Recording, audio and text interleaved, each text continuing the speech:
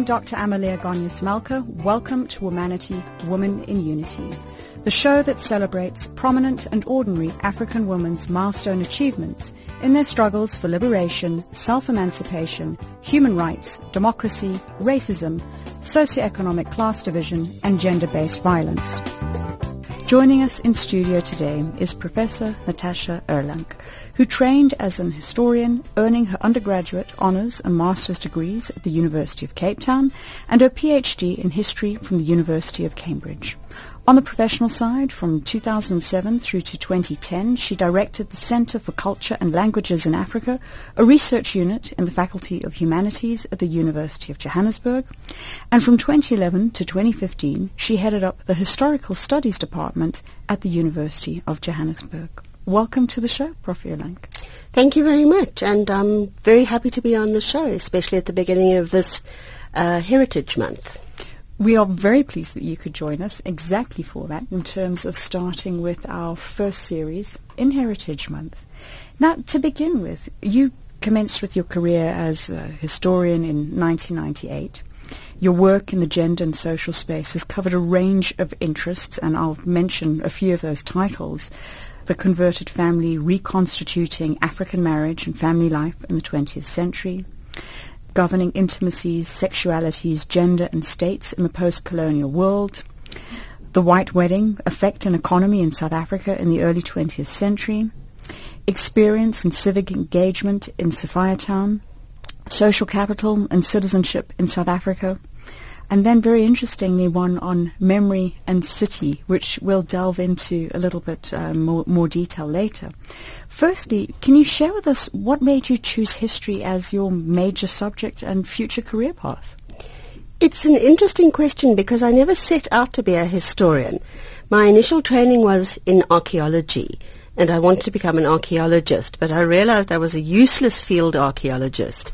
I kept tripping over and breaking things.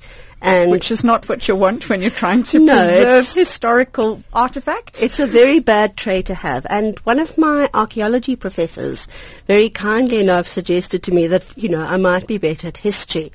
And in fact, the historians that I studied under at UCT were really great. They were the kind of people that you swapped your degree path out for. And so by the time I'd finished my honours, which was interdisciplinary, which is important, I was really keen to carry on with history. And that's how I ended up in the profession. And you haven't looked back since? I haven't. And I am grateful every day for the fact that my job is always interesting, always frustrating, but never boring. And I guess no 2 days are ever the same.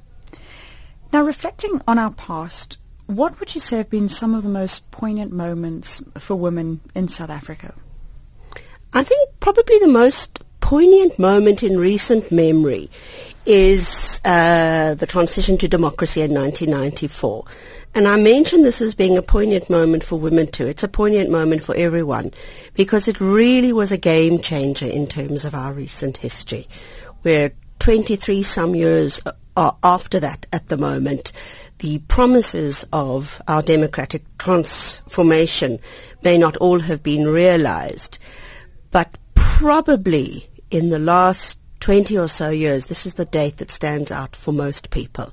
I could give you a couple of other dates, but I think I don't know what the age range of the listeners is, but I generally find, as with my students, the further you go back in the past, the less they have any clue about what you're speaking about. So let's stick with 1994 for the moment. And it was a very important moment in South Africa's history, having democracy and having the right to vote for everybody from an equality perspective. Certainly tremendously important. Now, history gets made every day. But what criterion determine which events are recorded and passed on to the future generations? In other words, what would be remembered and what would we allow to be forgotten? Most professional historians will come up with a fancy formulation which will tell you that history is made by the victors. So it's not at the victors. It's not at the point at which something is happening that something becomes what a larger grouping of people would consider to be history. It's about dispositions that affect the way in which history plays out afterwards. I like to think, and this is what we like to do with students, that just about anything that happens in your life can be history. And in this country, it's particularly great to think in that way because of long traditions of oral history in South Africa. But the way in which an event subsequently gets remembered has to do with who's in power at the time. And one of the really intriguing examples for me is the way in which the African National Congress since 1994 has been working on understandings of history which place it much more prominently in the struggle against apartheid in the period before 1994 than, a whole bunch of fairly boring historians, myself included, would probably say was the case. And so it's subsequent to an actual train of events that events often come to have the prominence that they do. That's not including, of course, things like the Twin Towers in 2001, which I think for everyone anywhere who's alive at the moment would see as a game changer. You were talking about the event with the Twin Towers, and I can remember the exact moment. I can remember what was happening, what was around me, watching the devastation on the TV screens. And I felt that was almost living history when we were going through it. I think that's exactly the kind of thing which I would say is the kind of when we can remember where we were on a particular day. Those are the kinds of events which you can tell at the time are going to be game changers. So 1994, if you're the right generation, you'll remember exactly where you were when you heard that Nelson Mandela had been released from prison. Going back a few generations, people will remember where they were when they heard about the shootings in Sharpeville. Most of those people will be a lot older. People will remember where they were when the Twin Towers went down. And there are a couple of other events as well. And those are the kinds of moments where we see change occurring, or we see the seeds of something that's been bubbling up coming into existence, and then things will never quite be the same again afterwards. Very true. We use different formats to preserve history. You mentioned, from an African point of view, one of the elements that we're renowned for is about having a rich oral tradition. We've also got, when streets are being named or renamed, statues erected, museums choosing what is going to be housed in those museums with the curatorship, artwork, and from a storytelling perspective, either written, spoken, or even cinematic expressions. What role do you think that these touch points play in our world? I think that there are some very interesting observations that we can make about the way in which history gets recorded, the way in which history gets converted into something that we might call heritage, where heritage has a particular meaning linked to something that we can leave. Heritage, we're talking about inheritance, but the idea is not just inheritance from the past. It's about looking forward. What do we leave for the generations that are coming after us? So what is it that we're leaving for the generations that are coming after us? I'm just thinking, one of the things that struck me recently is Johnny Clegg performing his final concert. Again, for South Africans of a certain generation. I think that some of his songs were really evocative. They were critically important. He has an international standing.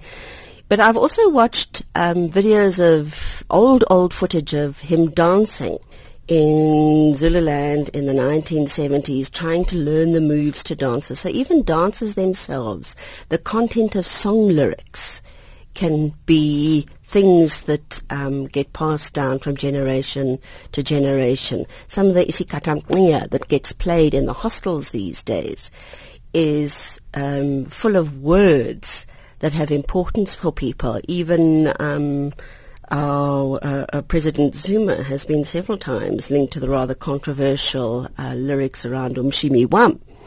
And those words mean different things to different people. They signify emotions, they signify memories of what the past was like, and they have a really tenacious hold on people those kinds of forms of history, much more so than the kind of book learning that we do a lot of in universities.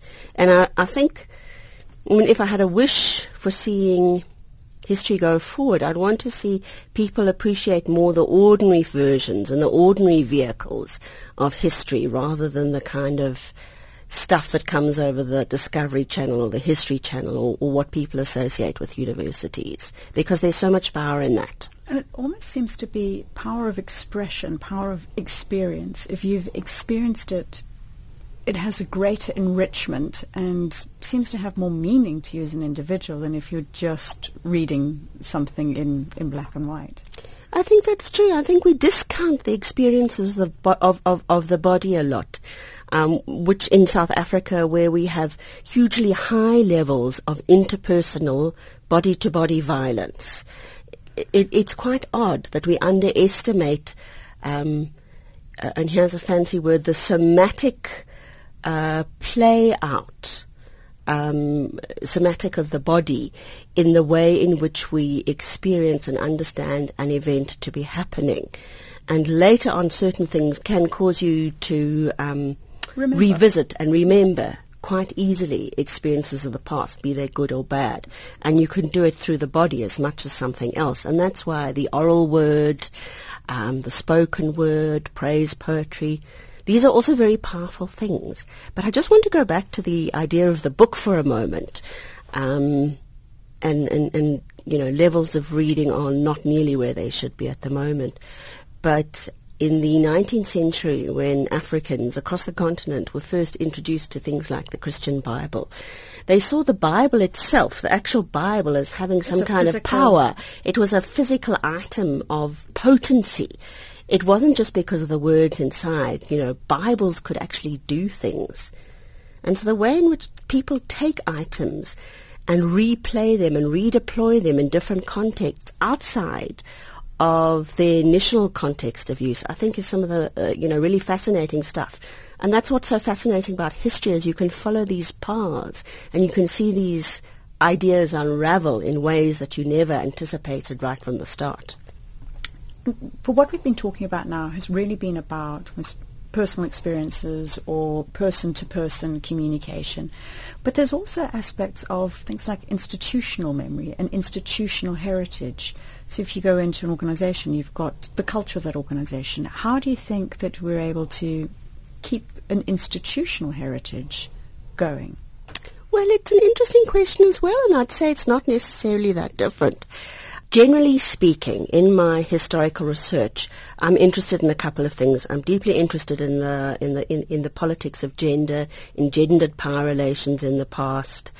I'm interested in African Christianity, and I'm interested in the intersection between Christianity and tradition.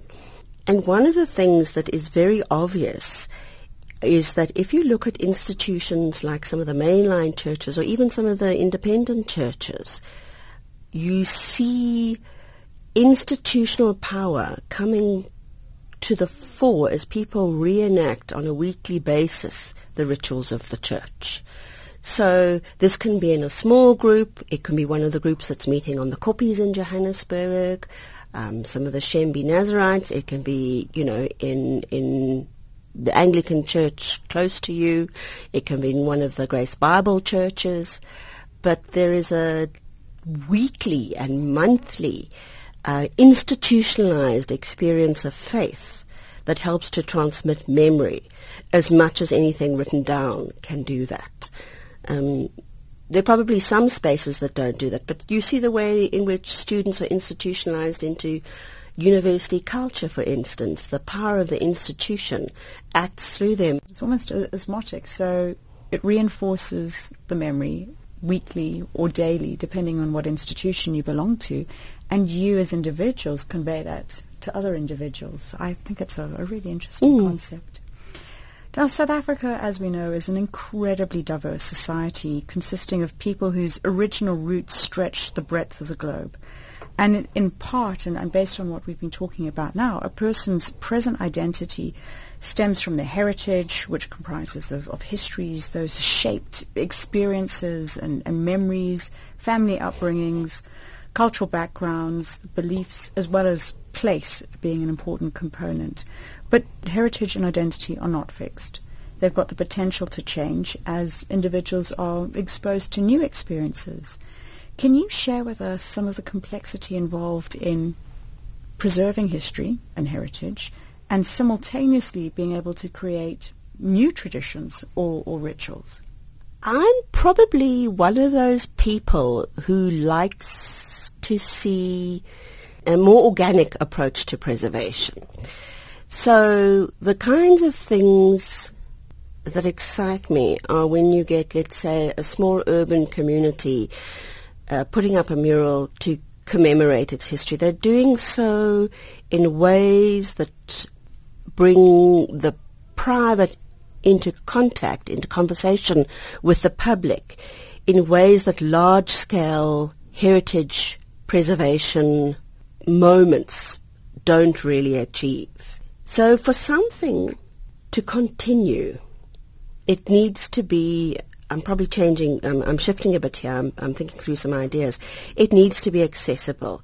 So one of the greatest travesties in the month between the two public holidays that are critically important for us, Women's Day in August and Heritage Day in September.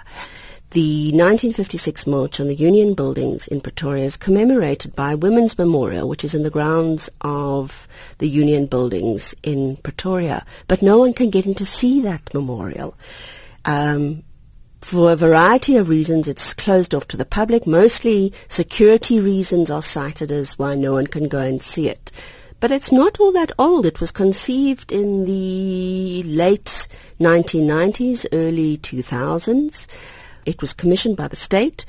There could have been some forethought about the fact that, well, if we want people to see it, we need to actually put it where they can access, and let's not put it behind put it in a place where a lot of security is necessary. And so it's like, on the one hand, you want to commemorate women. On the other hand, you stick them behind a fence and say, I'm talking metaphorically, you know, people can't look at this. It's not accessible to the public. And I doubt there are more than probably not many people in the country actually realize that there is this memorial to women. And this is something that the state promotes every Women's Month around the 9th of August. And yet there's this monument that no one pays any attention to. At the same time, I have to say I'm glad to see the statue of Rhodes at UCT gone. I think that these things do open up wounds.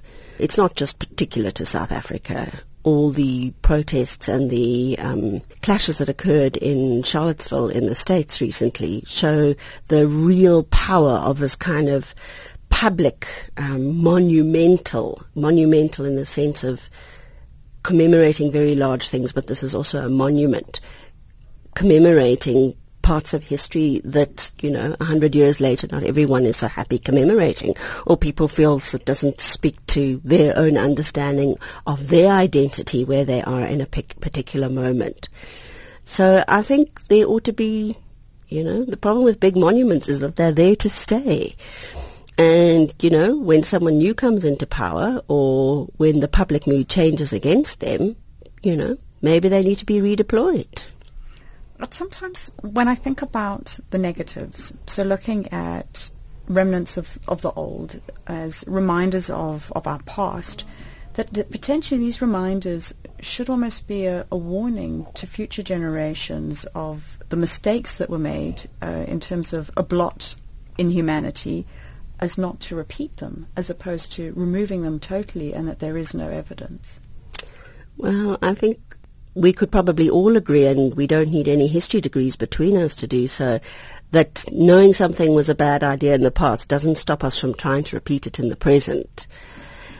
Knowing that, certain kinds of behavior are pretty offensive in the past doesn't stop people trying to practice the same kinds of behavior in the present. But why does it happen? That's the piece that I just cannot get when we think of the wars that repeat themselves and the issues that keep repeating themselves.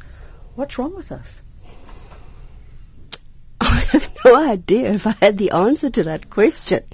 I would gladly share it with a whole lot of other people. Things always seem different. I think it takes a certain kind of gaze, and this is where perhaps a certain amount of professional experience does count. It takes a certain abstraction from an event or a series of events. It takes a certain kind of experience to be able to say, these are the currents that are playing out in what we've seen going on at the moment. A lot of comparisons have been raised recently about, and I'm speaking about this because I come from a university environment, about the way in which some of the student protests over the last 2 years have had similarities, differences, but also similarities to what was happening in 1976. And I think that that's a very fruitful kind of route to follow, the kind of examination that might come out of that. Sometimes the most fruitful points might emerge from the fact that there aren't any similarities. But when people are carrying on their everyday lives, it's quite difficult to abstract out of the moment and to see what's going on about you very clearly. At least that's what we have to hope is the case, I think. And that kind of some kind of humanity and respect for others, Ubuntu if you like, will actually prevail. One would hope so. You are listening to Womanity, Women in Unity on Channel Africa, The African Perspective. Today we're talking to Professor Natasha Erlang, who is a member of the Historical Studies Department at the University of Johannesburg. We would love to receive your comments on Twitter at Womanity Talk. In the previous segment of the conversation, we spoke about game changers. From a South African perspective, the transition into democracy in 1994 obviously being the most significant. We also spoke about heritage and how it is conveyed through society, whether we've got our rich oral traditions, looking at passing memory on to individuals, or even institutional memory, and reflecting on the heritage that we leave for the future generations to come. Prof. Erlang, our program, Womanity, Women in Unity, is all about gender equality, which is obviously increasingly a global focus, and we've just come out of Women's Month and now moving into Heritage Month. You've done a lot of work within the gender space. Can you shed some light on the findings from your work on gender gains and losses since 1994? Well, one of the things that I want to say is that while some of the findings from that project were frankly quite depressing, I was working with a fantastic team of women, and it was really a privilege to be working with some of them. So there are still spaces in academia, and I say this because I want to encourage younger, especially women scholars, not to give up on academia just yet, where you can get, your work can be tremendously rewarding. We were looking, it was a project to commemorate the first 10 years of democracy. We've obviously since then had another 10 years plus of democracy. And this was a gender assessment of the first 10 years. And overall, the project findings were a lot more positive than the project findings coming out after the 20-year assessment of democracy, particularly in relation to gender. So what you see, if I can just sketch a bit of historical background, recent historical background, is a lot of the people who entered state after 1994, who became members of parliament, who joined the government, had come out of movements like the UDM, that had come out of civil society. Many of them were committed activists. 1985 to 95, now this is what shows you what a rotten historian I am, was the UN International Decade of the Women. And there was a lot of global money coming into the South, the global South, not just South Africa, but also especially South Africa, which aimed to prop up some of the mechanisms of gender equality delivery. I'm talking about gender mainstreaming in the state, those kinds of initiatives, the various charters on gender equality, what they call Beijing and Beijing +5. So there's a whole range of international instruments which are about gender equality. Many of them are focused on quotas, on 50-50, on gender parity in the state. And there was some exciting stuff going on. And at that point, I think that the African National Congress as state was really interested in a bunch of these kinds of discussions. And there was a lot of room within the ruling party for looking at ideas of gender. But by the early 2000s, that mood has shifted. A lot of the women and the committed gender activists and feminists in the state had gotten cold feet, were not seeing anything happen, and had left the state to go back into civil society. And what you start seeing within the ruling party is an increasing switch to a kind of lip service towards women, which is what we see, unfortunately, today. The ANC Women's League has completely discredited itself as an instrument for women's equality. But none of this was apparent in 2004. It's only over the last 10 years, ironically kind of centered on a middle date of 2009, which is Polokwane. And so in retrospect, we can plot some of the shifts onto what's been happening in the ruling party more broadly. But there has been a retreat from that kind of enthusiasm for promoting gender equality that we saw in the first decade after democracy. And now it seems like many of the instruments designed to support women are fairly empty. It's really sad, actually. And now we're seeing a pushback against some of the legislation that really helps to underpin gender equality in this country, which is not just about, the equality of women. It's more broadly, it's about sexual minorities. Some of the proposed bills around, for instance, strengthening the authority of traditional leaders are not about gender equality. They really are about a certain segment of society wanting to bolster its patriarchal authority. There's no other way to put it. That's very sad. Listening to what you've said, to try to stimulate change, to try to improve our lot so that we can continue getting on a positive trajectory for equality, do you think that we need to have greater emphasis on legislation moving within the government space? Because in civic society, it seems that there's less power. I suspect that we need to bolster civic society. I'm not sure that the state, and I'm not a political scientist, my friends who are always tease me about the fact that I want to go into the past, I'll venture an opinion about the present.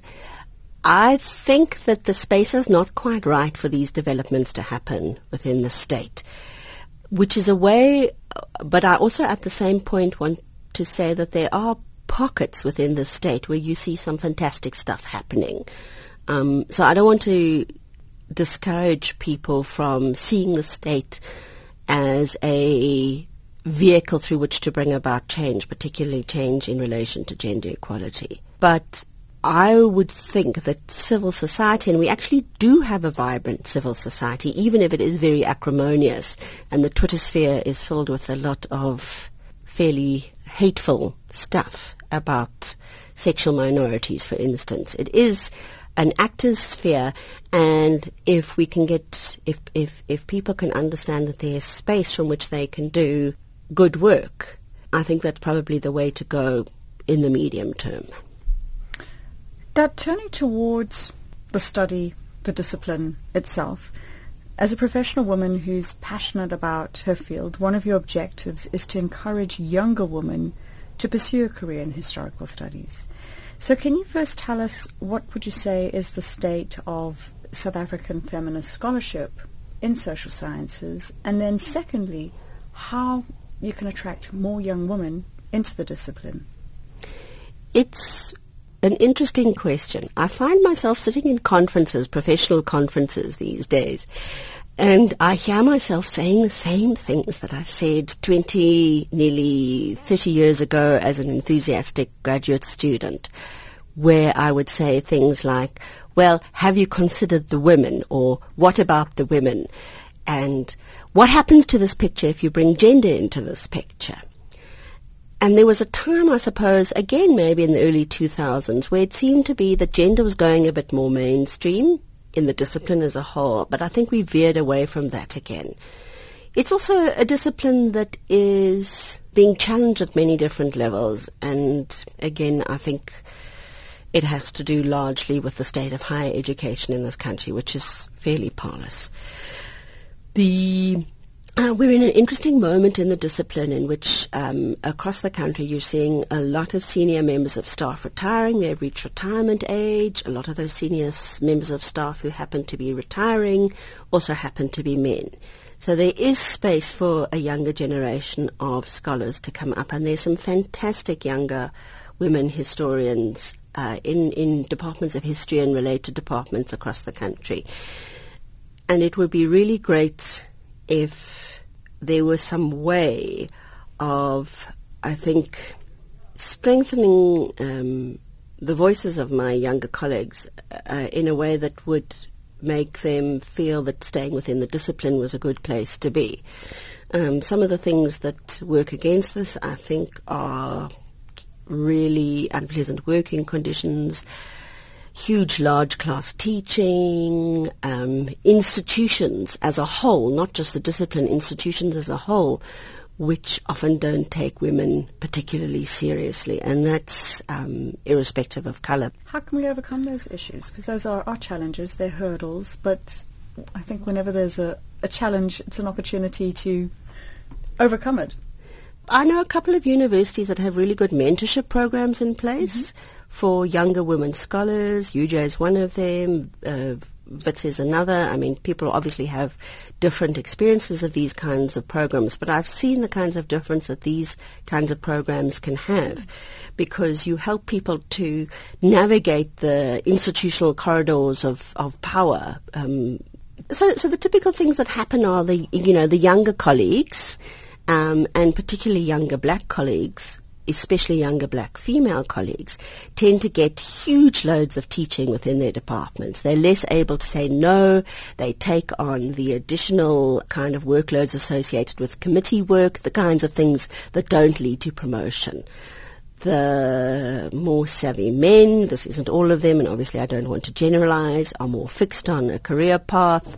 They say they're much more empowered to say no. They say no more often. They don't sit on committees. They get published more quickly, so they get promoted more quickly.